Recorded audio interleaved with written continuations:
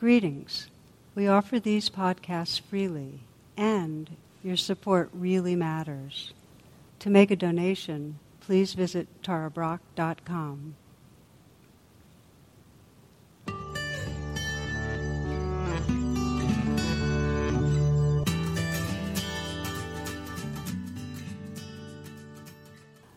I wanted to begin by saying Happy Mother's Day blessings.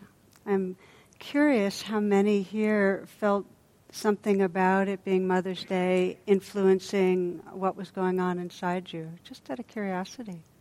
Yeah, good number.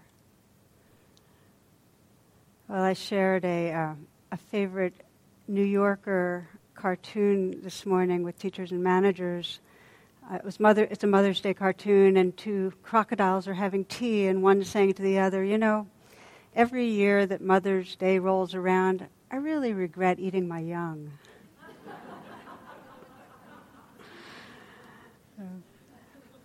It means so many different things to everybody, you know, Mother's Day.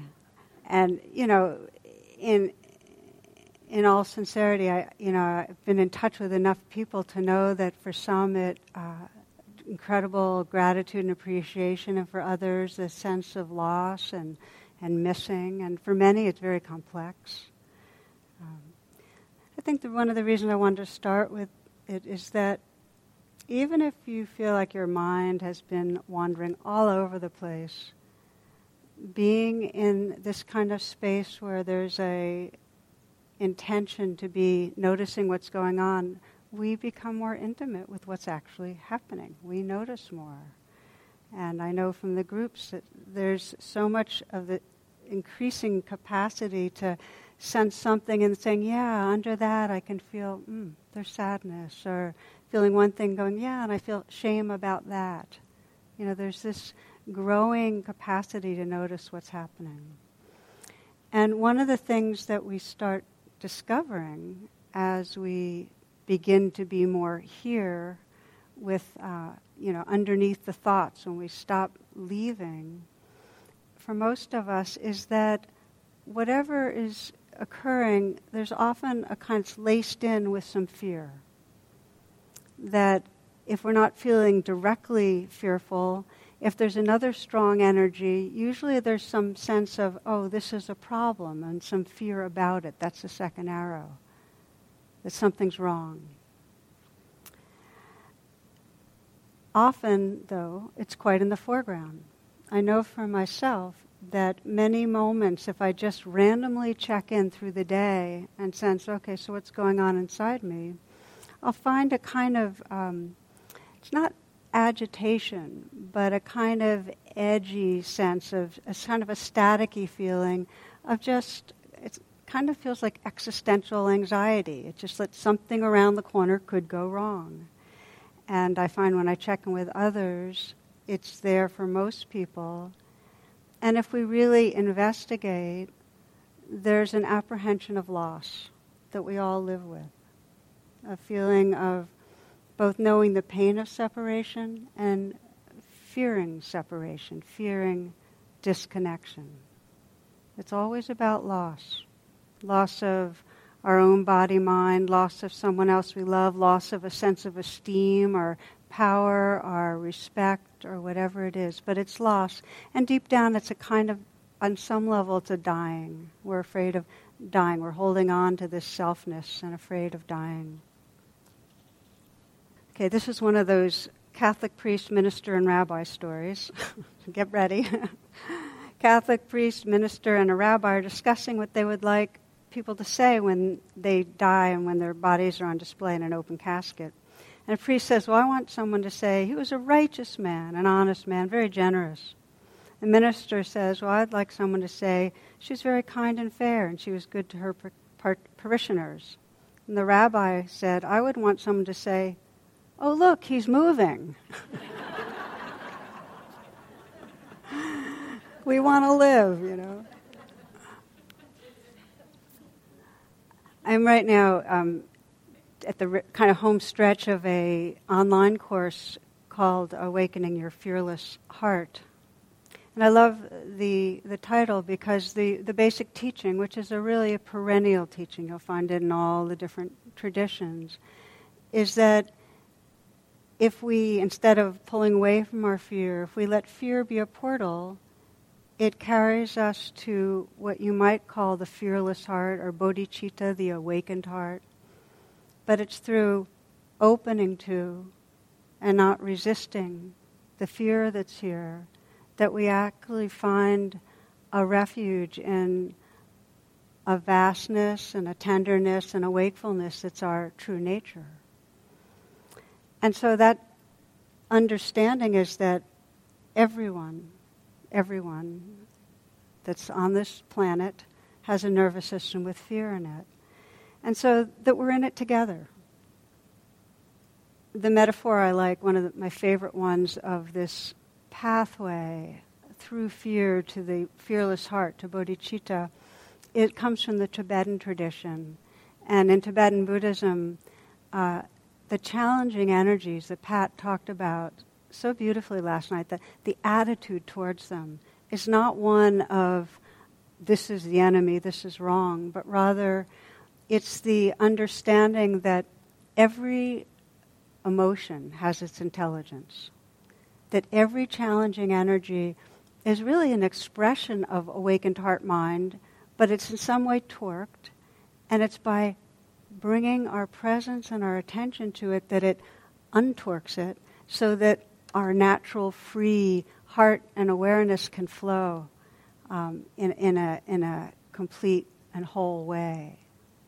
So it's by going and engaging with the energies that happens.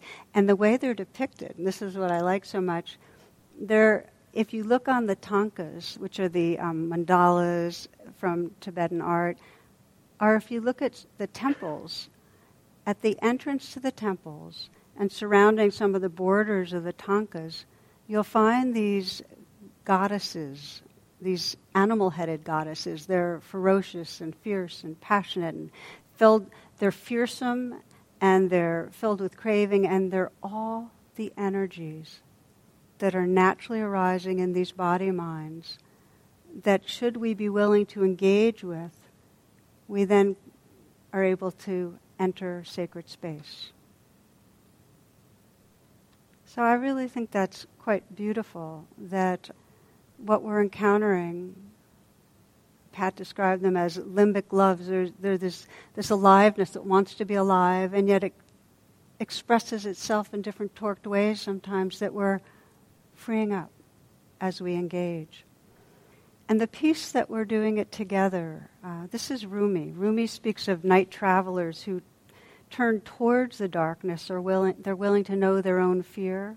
He writes this, he says, "Life's water flows from darkness. Search the darkness, don't run from it. Night travelers are full of light, and you are too. Don't leave this companionship."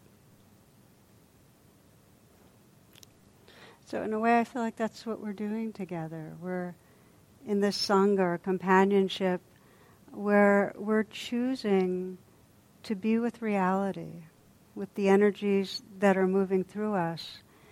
And in that being with, we actually discover the fullness of who we are. I think in an evolutionary way, the shift in how we relate to fear is absolutely the key to waking up. So we're shifting from being the self that is possessed by fear, scared of fear, is fighting fear, to the awareness that's relating to fear. From fight, flight, freeze, to attend and befriend. So this is what we're going to be exploring tonight. We're continuing, Pat set the groundwork so beautifully for how we pay attention to these energies. I'd like to deepen it with how we as night travelers can work with the fears that are here, that naturally arise, and discover bodhicitta, the fearless heart. And we'll do it by examining how we get identified with what's called the fear body, and then the practices that loosen that up. So it's part of emerging into form, that we perceive ourselves as separate. The brain is designed to perceive separation. And then we attach to these vulnerable body minds. And then there's this fear of whatever threatens our survival. And we're endowed with that negativity bias that has us fixate on danger. So any of you today that we came up in both of my groups, that tendency to think something's a problem, we come by that honestly. That's part of our genetic inheritance. You know, if you have 100 dog encounters and 99 of them are friendly, fun ones, but then there's one then a dog bites you, that's the one you'll remember forever, you know. I think it takes 8 compliments or positive feedback to undo 1 criticism. It's just the way we are. The limbic system's reaction is to fixate on what's wrong and and that's our fear response. And fear's nature's protector. If you didn't have fear, you'd be brain dead. Really. We need it. We need it to alert us to where there's danger and so that we can respond. It lets us know. There's 5 types of fear. Terror, panic, seeing the message username or password is incorrect. Your partner saying we need to talk, and 14 missed calls from mom. I've added a 6th, which is the spinning rainbow wheel of death on my Mac computer. That's Jonathan's label for it. But as indicated in this, the challenge is not that we have fear, but that our fear response gets jammed. The on button gets jammed. And so that what happens is, rather than it being just a predator that is stalking us in the jungle, or being cut off on the beltway and having that alarm, it's not just that. It's so many parts of our life, and it's usually very psychological, evoke fear. And I'm thinking right now of one man in a recent workshop who described how growing up his father was pretty distant and pretty critical. And he got a lot of kudos when he did well in school or did well in sports, but that was the only access to positive feedback.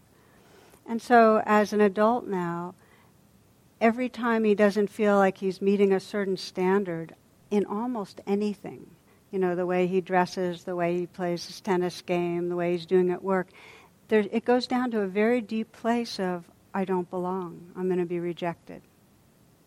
You know, it goes from anxiety to the belief I'm a failure to I'm going to be rejected. Our fear generalizes in a very painful way.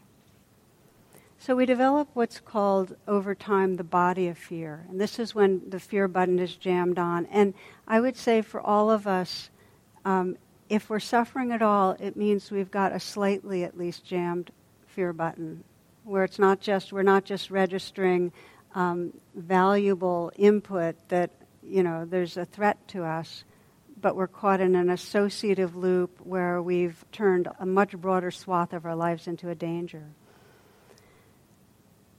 The fear body, fear takes root in our tissues. You know, your issues are in your tissues. It takes root in our thought forms. Takes root in the emotions that are here, in our behaviors. And that's the fear body. And when we get identified with it, in other words, when we're triggered and we're living inside the thoughts and feelings of our fear, in those moments we're in a trance that has cut us off from our capacity. It's interesting, we can't learn when we're in fear, really learn. When we're anxious, we're not able to learn. We're not able to be creative. We're certainly not open-hearted. All our energy's, you know, zooming out to our legs and our arms so we can run, fight or flight. It cuts us off from our hearts. So what I'd like to do is to kind of shine a light on the trance. We'll just look at the fear body. I'm going to invite you just to sense for yourself what you notice, how your fear body manifests. We all have one. Just to listen with that lens, because the more you shine a light on the trance, the more quickly you're alerted to when it is taking over, and then you can begin the practices that we'll explore, which are you've already been exploring here, to wake up out of it. So one level of the fear body is that our body contracts. And you might have noticed here as you've been sitting that you start noticing how there's habitual areas of tightness or tension that are very hard to loosen. I certainly know them very well in my shoulders. To have my shoulders go back and down, to have my chest out, to have my posture correct after all these decades, it takes a lot of work because the fear body has the shoulders go up and forward, the chest sinks. You're protecting your torso. Does that make sense? So this is the musculature, and what happens is that it becomes like a permanent suit of armor that's so familiar we don't notice it in daily life, which is why we get here and we start being mindful of our body and we start noticing the contractions. Chogyam Trungpa, Tibetan teacher, says it's like we're a bundle of tense muscles defending our existence. Then there's the mind, which gets, when we're in a fear state, we've got these neural pathways of repeating fear thoughts about what's going wrong, what's going to go wrong. Comes out in judging and obsession, figuring things out. Have you noticed how many moments you're trying to figure something out? When we don't have to be figuring things out? From the old days, decades ago, one of the first jokes I remember my father telling us was, a woman sends her son a telegram. This is how long ago it was. And the one-liner, start worrying, details to follow, And it's like that. It's like we're anxiety ready to kind of hitch itself to something. And then there's the emotions that loop around with the fear body. We're afraid, and then there can be depression, which is trying to push down the fear, our jealousy, our anger. There's a lot of emotions. But the interesting thing is that you have to keep having fear thoughts to have the emotions lock in. So if you've noticed an emotion has set in here, it's because there have been thoughts to keep it going. An emotion left to its own devices takes 1.5 minutes to come and go. But it's the fear thinking that keeps fueling it. So those emotions and thoughts go together.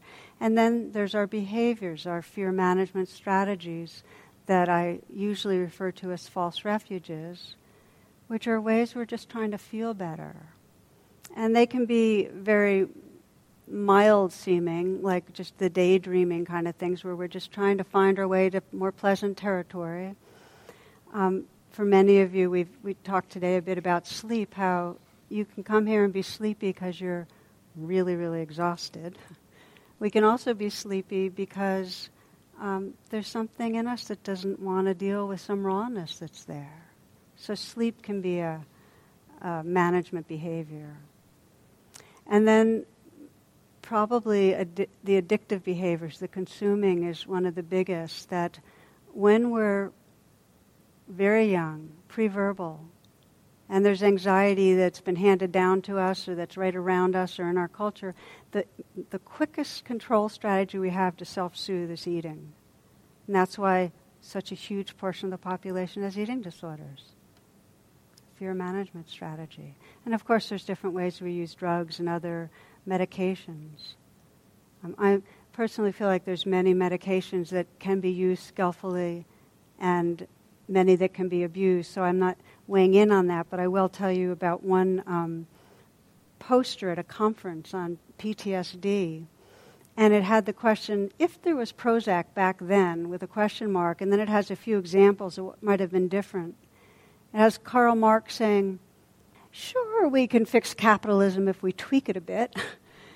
And then it has Edgar Allan Poe, and he's looking out the window, and he goes, hello, birdie.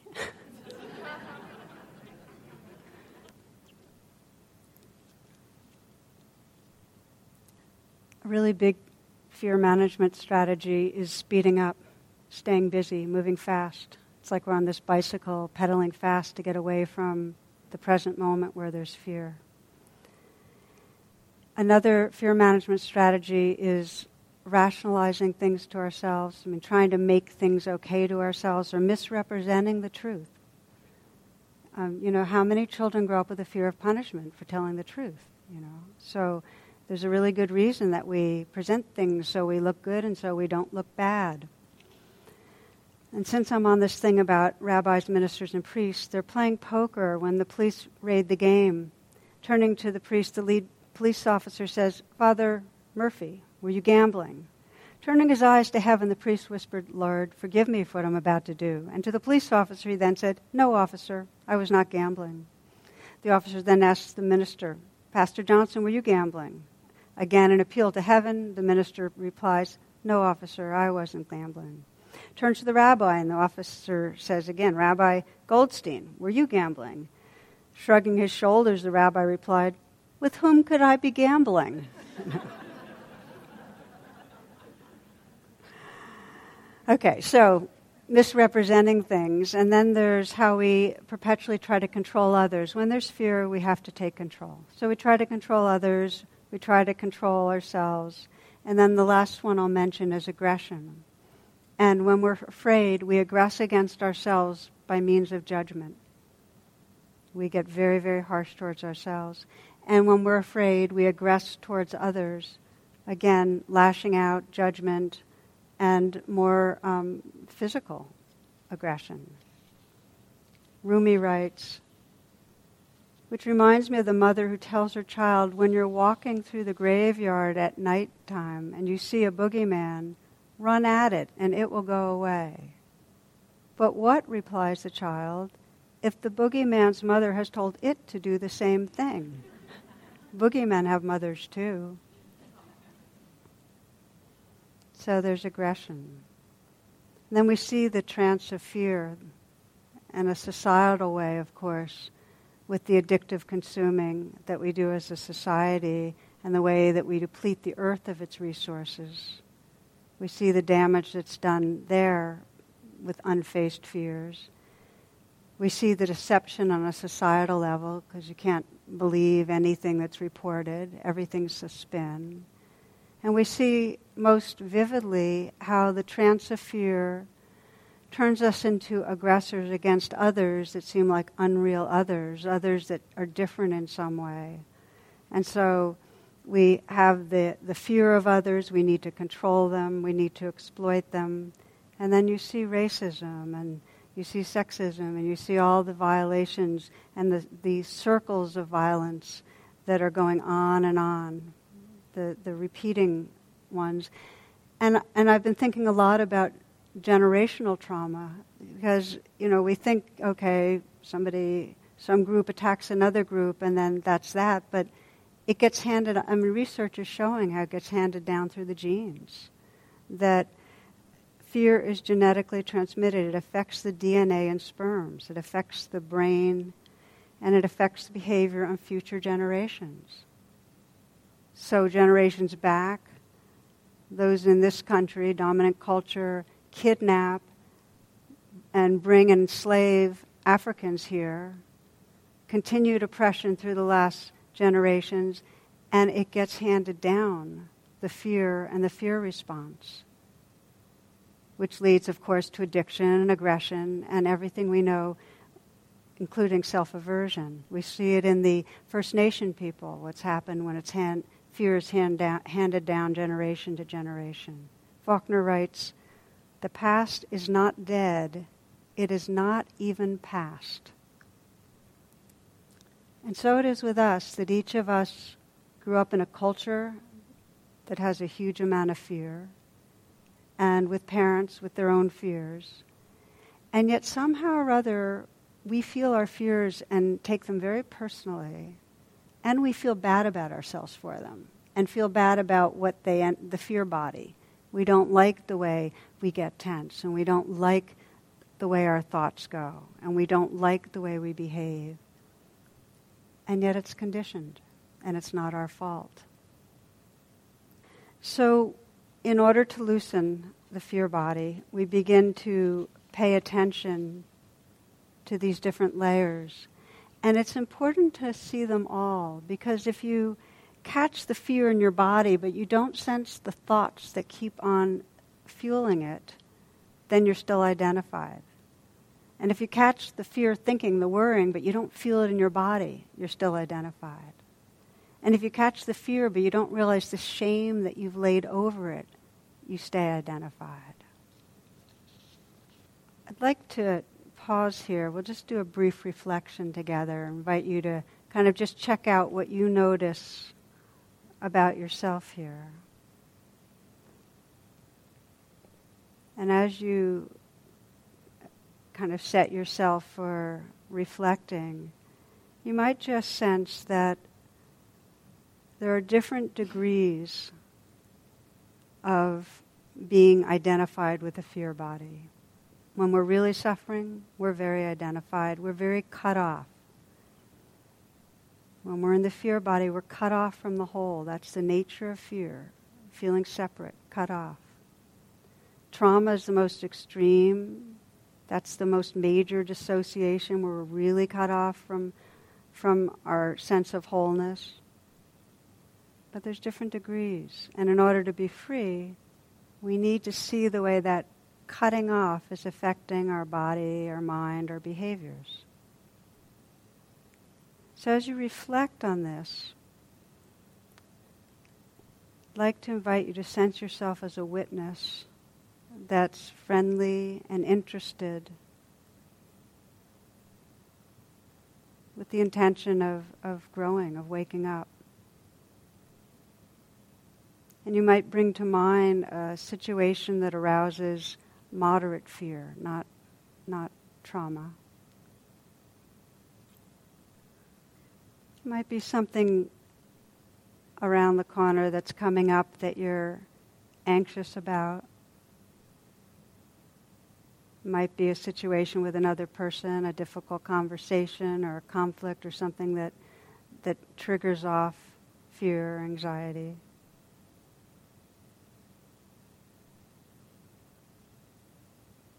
Something at work, something to do with finances. Let yourself get close in enough to the situation that you can feel what it's like when your system starts registering fear. You might imagine the situation visually, if another person's involved, what they might be saying.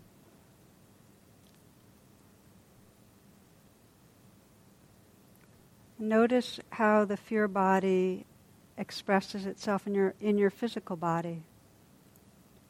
Where do you feel fear?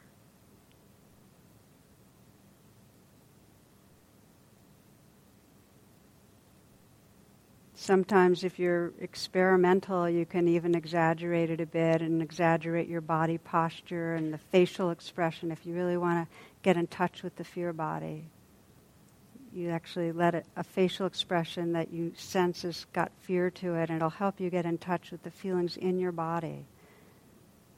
Getting familiar is actually helpful.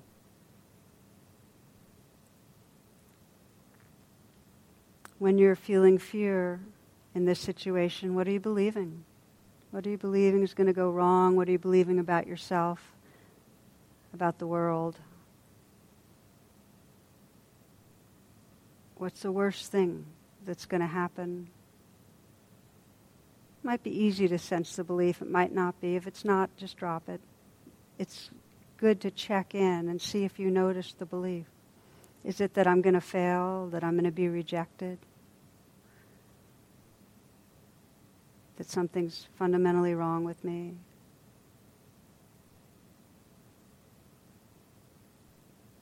There may be related fear thinking that you're aware of when you're in the body of fear. You might notice as the fear thoughts and beliefs are there, what the whole felt sense is in your body, your heart.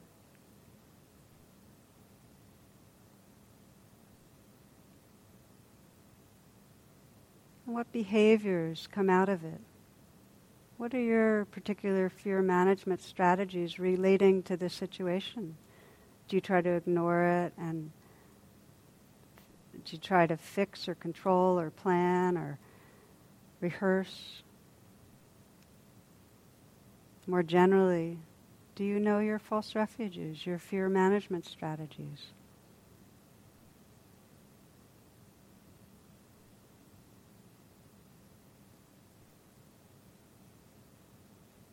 And please now check and sense, are you still witnessing, or is there some layer now of judging the fear body? And if there is, with gentleness, just note that, because if you're aware of it, you won't get so caught by it.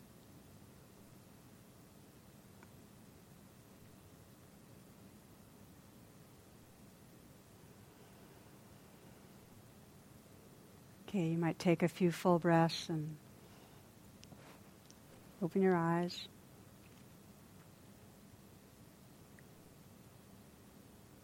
Evolving or waking up from the trance of fear, the first piece is really just the aspiration that there's something in us that intuits this possibility of relating to the fear body but not being caught in it, of living in a fearless heart, that heart space that can include. One teacher calls it a heart that's ready for anything. I like that expression. That you're not having to spend your time defending. So we're going to explore two domains of practice that then get integrated, that really are bringing mindfulness and heartfulness to the fear in a way that we can engage with the deities, have tea with Mara, and wake up through it. And the language we'll use is, for one domain, we call it resourcing. It's really very on purpose finding your way to some sense of connection, some at least basic level of safety so you can be safe enough to engage. Okay, that's resourcing. And then the other domain is an unconditional and full presence. And generally when we're really caught in fear, we need to do some resourcing first. In other words, we need to soothe our nervous system some. Keep in mind that when we're fearful, we're disconnected. We need some sense of connection. And I think one of the most useful ways to understand resourcing and how resourcing makes it possible to then work with fear comes from Dan Siegel, who psychiatrist and author, and he has a hand model of the brain that I know some of you are familiar with. It's useful for us all just to kind of have it in the room, I think, which is that you might raise your hand for a moment, all of you, if you will. Place your thumb in the middle of your palm and your four fingers over the top. And this is the model of the brain, okay? This is your brain right here. And if you open it again, the wrist is the spinal cord, okay? And then the lower palm is the brain stem, and this is the limbic area right here, okay? And the limbic area regulates arousal, emotions, fight, flight, freeze. That's what's involved with all of that, right? Now roll your fingers over again. This is the frontal cortex here. This is the higher part of the brain. And this is what allows us to think and to reason.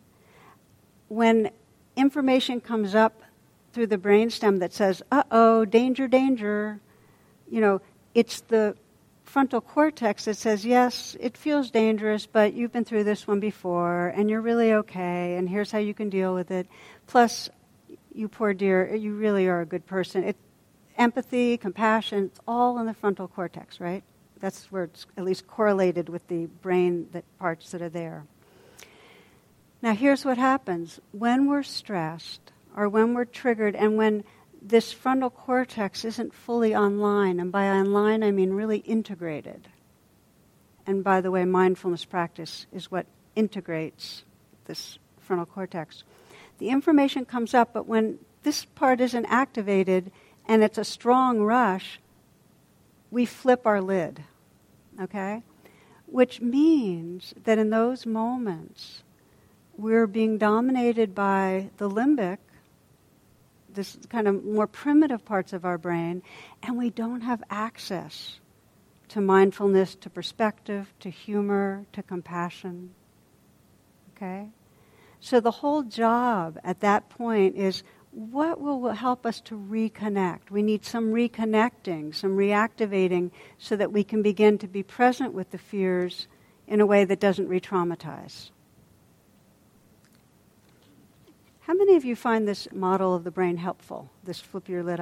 Okay, because I find it so useful just to consider it that way. So, resourcing.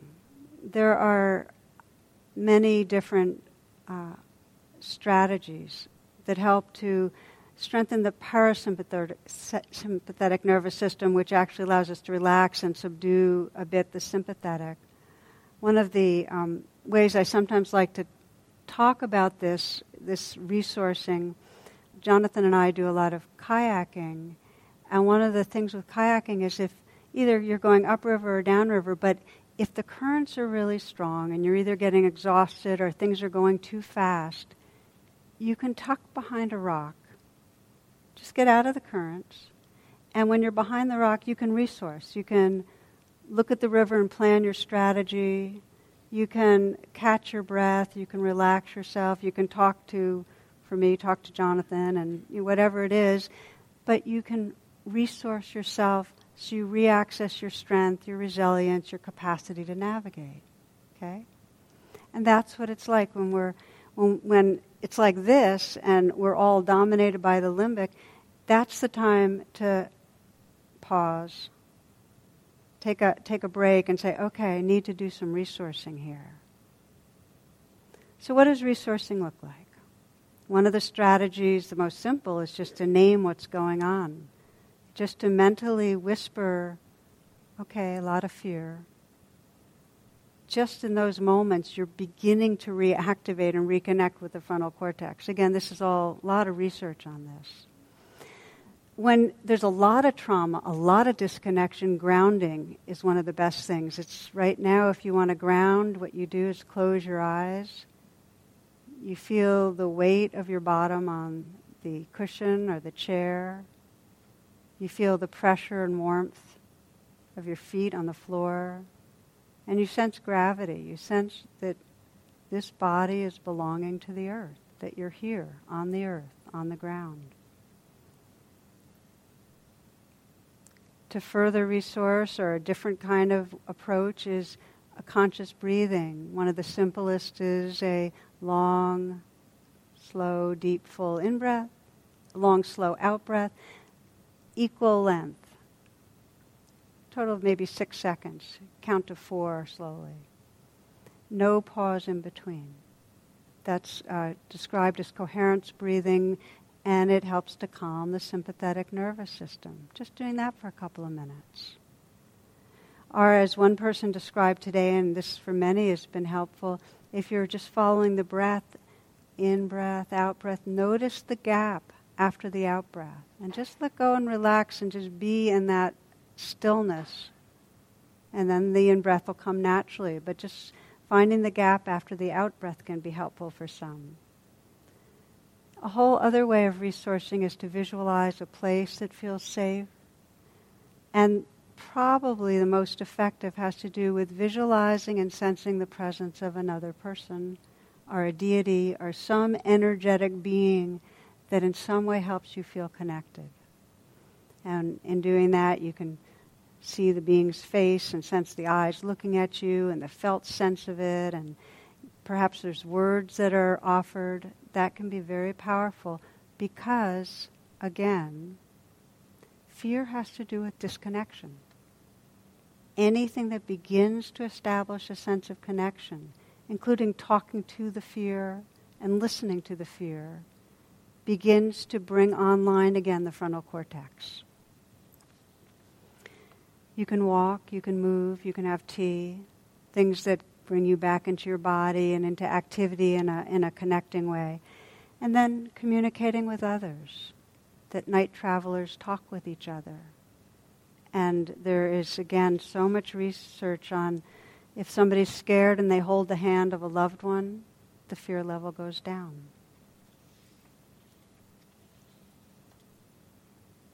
when we introduce rain, we begin with recognizing and allowing, and then it goes right into investigating, feeling the fear where it's here. But what I'm describing tonight, actually, you would do before you begin to really contact the fear. You've already noticed it. You've already felt you're caught in the currents. This is actually, instead of going right into investigating and contacting, you do some resourcing that'll actually enable you to be more available for the next step, which is full presence.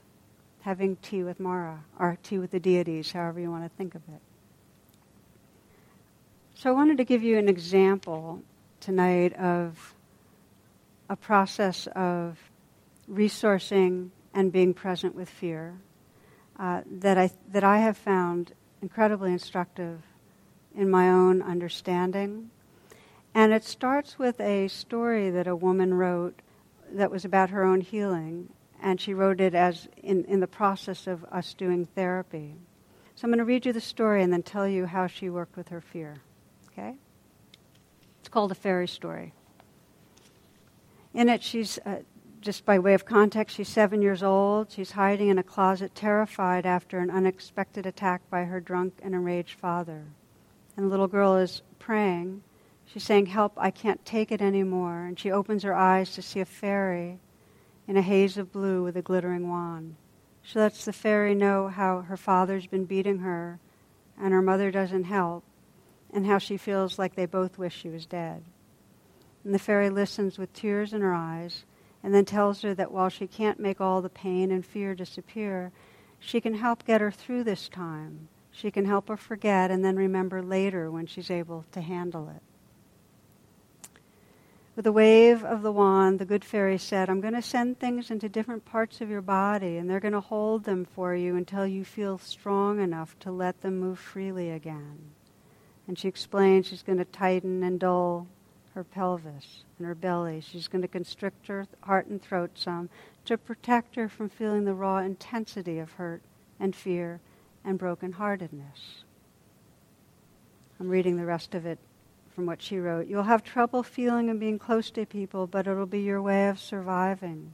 At those times that the pain erupts, you'll find your own ways to control it that may not look good to the world, but will be of temporary comfort. And you, my darling, will be fairly functional human being in spite of all this because you have a strong mind and you can hold all the sin. And I'll be helping you." The child looked directly into the fairy's eyes and asked, "How will you help? Will you come back to see me?" "You'll not forget everything. I will leave a voice inside you that will urge you to reconnect with your whole self. It may be a very long process, but in time, you'll feel an urgent calling to step out of imprisoning beliefs, to unwind your body and release what it's been holding all these years. You'll learn the art of sacred presence.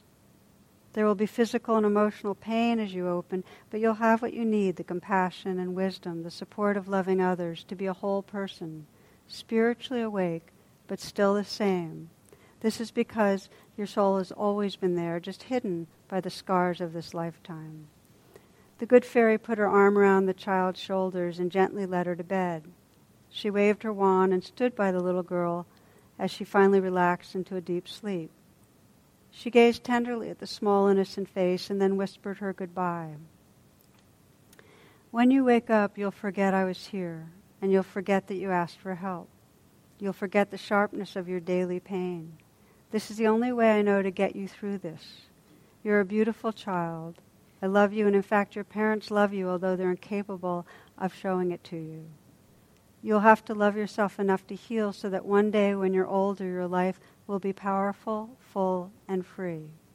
One day you will know who you really are. You will trust your goodness and know your belonging. Until then, and for always, I love you."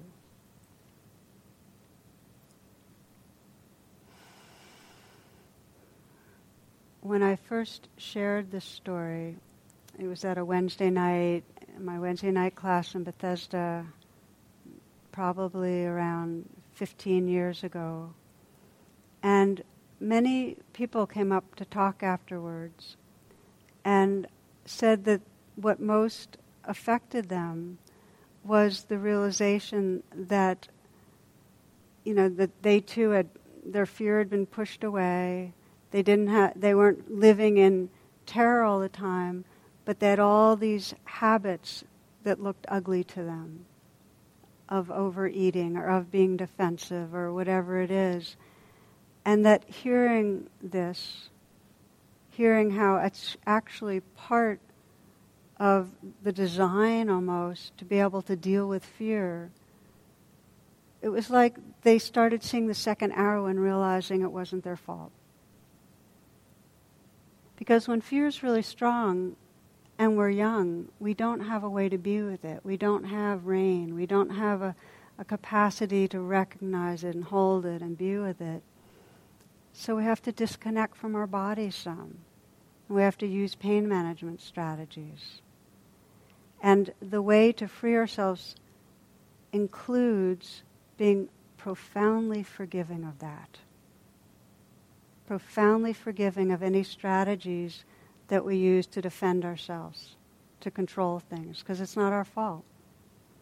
So that for this woman was, in writing and telling the story, there was a really deep sense of forgiving.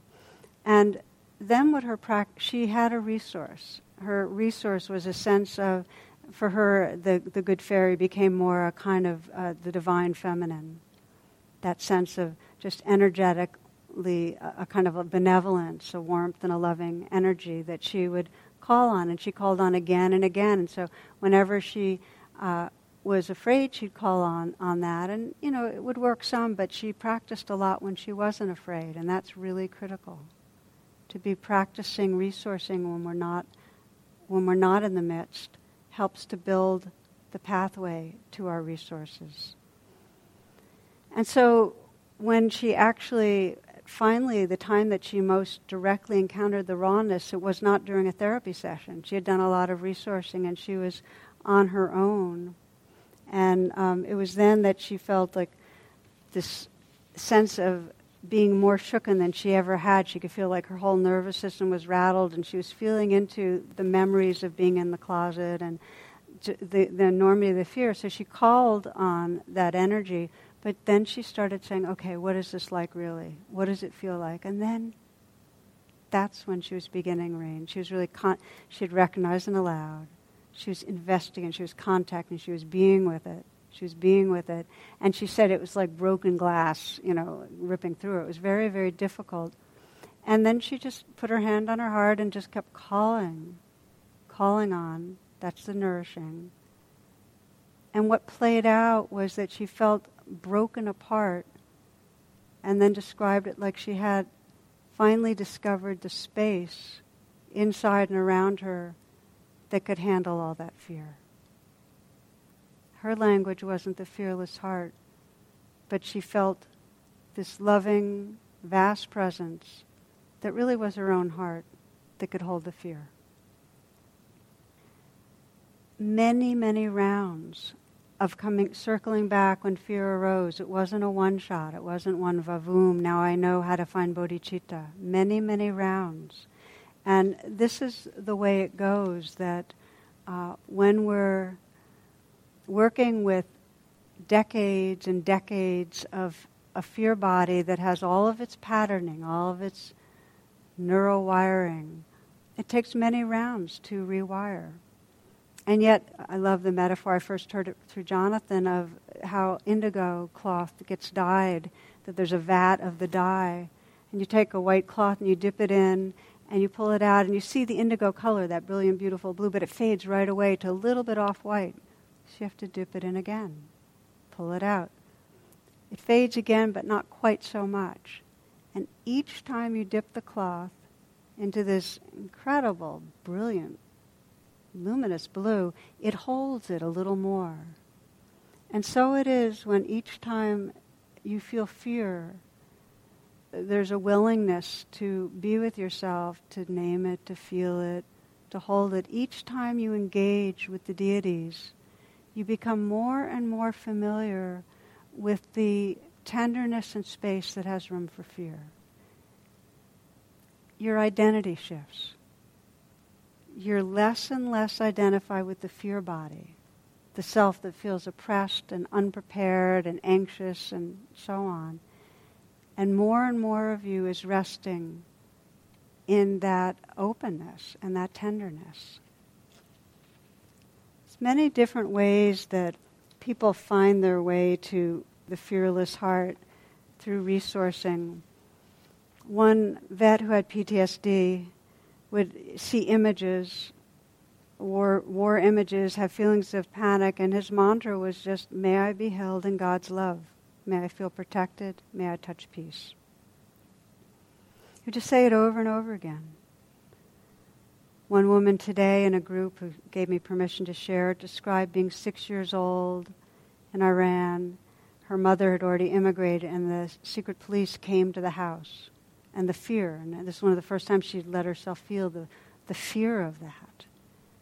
And when she asked herself what that fear needed, it was some sense of a mother's embrace, but not some amorphous deity, a real sense of a body holding her. And that's her resourcing, to practice again and again, feeling that holding of a real body and the warmth that came with that. One high school student with social anxiety, for him, he was impacted by Thich Nhat Hanh, so he had an image of a mountain, and he felt himself as a mountain. Whenever the anxiety would come up, he goes, I feel myself as a mountain and feel the strength and the steadiness in the midst of storms, and just say, it's okay. One last example I'll share with you, because it came again from here a couple of years ago. One woman was waiting for a biopsy and was feeling that grip of uncertainty and not knowing. Was sitting in a group in our circle, and she named that. And others named what was going on for them. One woman who one man actually was really scared for his son, who was addicted to heroin and not in treatment. Another woman was describing her husband with Alzheimer's, another person, job threatened. And they became like night travelers, because each of them in their own way was being with something. And she described, the group met again at the end, she described during the sittings that when she felt really afraid, that sense of others feel this too. Because if we remember that, we're beginning to reconnect.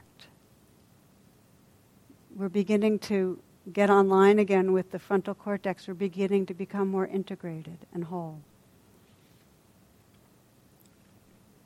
In the deepest way, when we're disconnected and we start to reconnect, we are evolving past an old identity. But it requires a kind of dying to that old identity. So when you begin to face fear, it's a kind of dying. Because to face fear, you're going against all your normal egoic strategies. And one way to understand it is that, because I started this whole talk with that fear is about fear of loss and disconnection and death. There's a deep relationship between opening to fear and love. And it's really that we're not free to love, really free to love from our wholeness, until we've faced fear and faced death. As long as there's any part of us that's defending from an egoic stance against what's going to go wrong, that defendedness will stop us from sensing our full belonging. So we have to die in a way, and opening to fear is a way of kind of dying. And yet when we do, then there's a capacity to cherish what's here in an entirely new way. I wanted to share as part of closing a story Thich Nhat Hanh describes. He talked about how his mother's death was one of the great misfortunes of his life. And I could really relate, when I first heard the story, I could really relate, because the first fear I remember in my life was being afraid of my mother dying. And I remember being very young and telling her it, and her reassuring me. I have no idea how she reassured me, but just being able to tell her, remember, if you say something and communicate, you're beginning to reconnect, soothe me. And I did it a lot of times. I told her a lot of times that I was afraid of her dying. And as it happens, as she got old, I already was so in touch with the grieving and the loss. I was so open to the realness of her dying that the love became incredibly strong. And I'm thinking about her a lot today because she was here at this retreat 3 years ago. I saw pictures that La took of her with the goats, and she would always sit right over in that corner there. And I realized as I thought of her, I felt all the depth of sorrow, but so much a kind of love that was timeless. And it came from absolutely opening to the fear, and underneath that, the grief about her going. So Thich Nhat Hanh describes his mother's dying and his grief. And he says he grieved for her for more than a year, and then she appeared to him in a dream.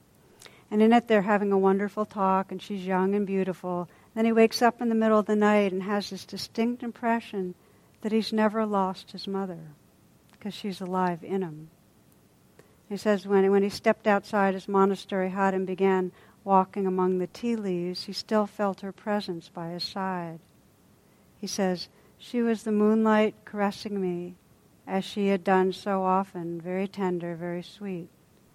And continuing to walk, he sensed that his body was a living continuation of all his ancestors, and that together he and his mother were leaving footprints in the damp soil.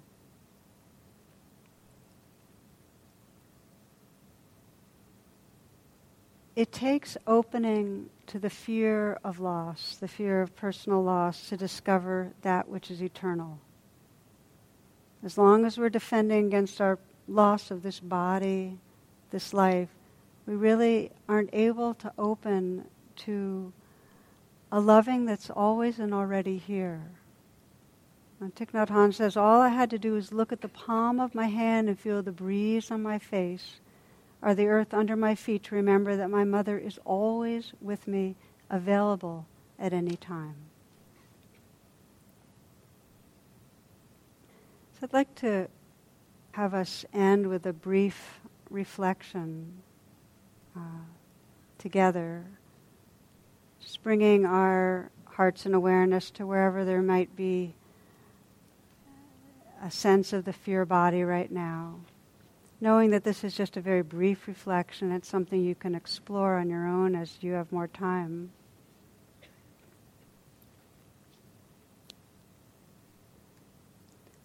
One of the ways that we sometimes think of the spiritual path is of transcending and getting beyond, but an alternate and more true understanding is that we're going in and in and in. It's like we might sense ourselves as separate wells, but as we go in and in and in, we discover the waters of a timeless, undying love. We go in and in and in. So you might, if you'd like, bring your attention right to your body here, and your heart right here, your mind right here. And as you sit and as you breathe and pay attention, just notice if there's any expression of the fear body that you're aware of. And there may be or there may not be. Just notice what's here.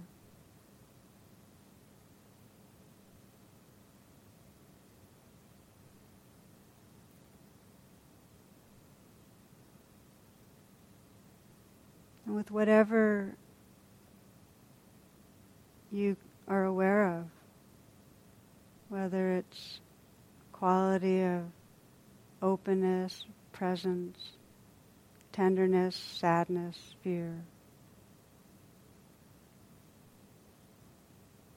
just explore this going in and in. So you're recognizing and allowing how it is right now.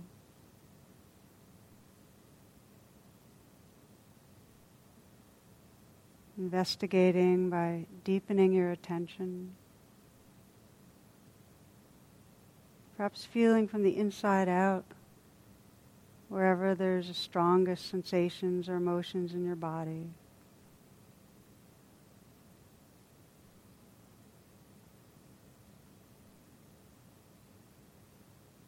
Poet Dana Falls writes, "Go in and in, be the space between the cells, the vast resounding silence in which spirit dwells.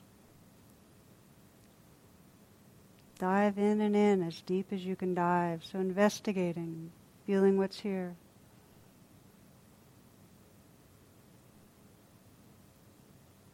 And then exploring whatever brings a sense of warmth and connection. You might put your hand on your heart and sense that you're offering very tender, sweet care to what's here.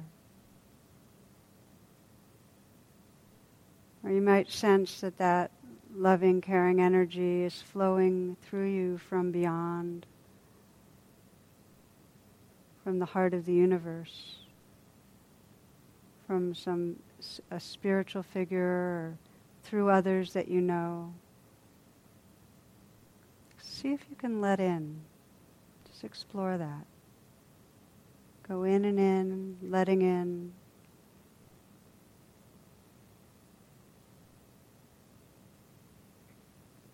She writes, go in and turn away from nothing that you find.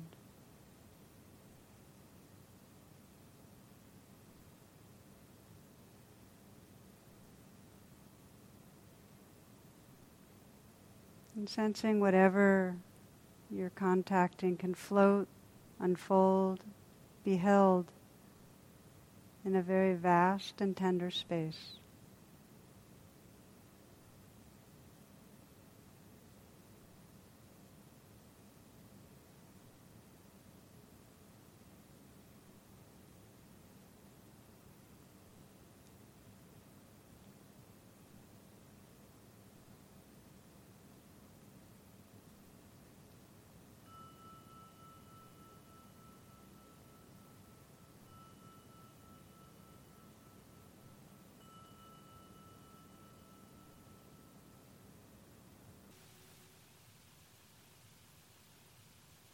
For more talks and meditations, and to learn about my schedule or join my email list, please visit tarabrach.com.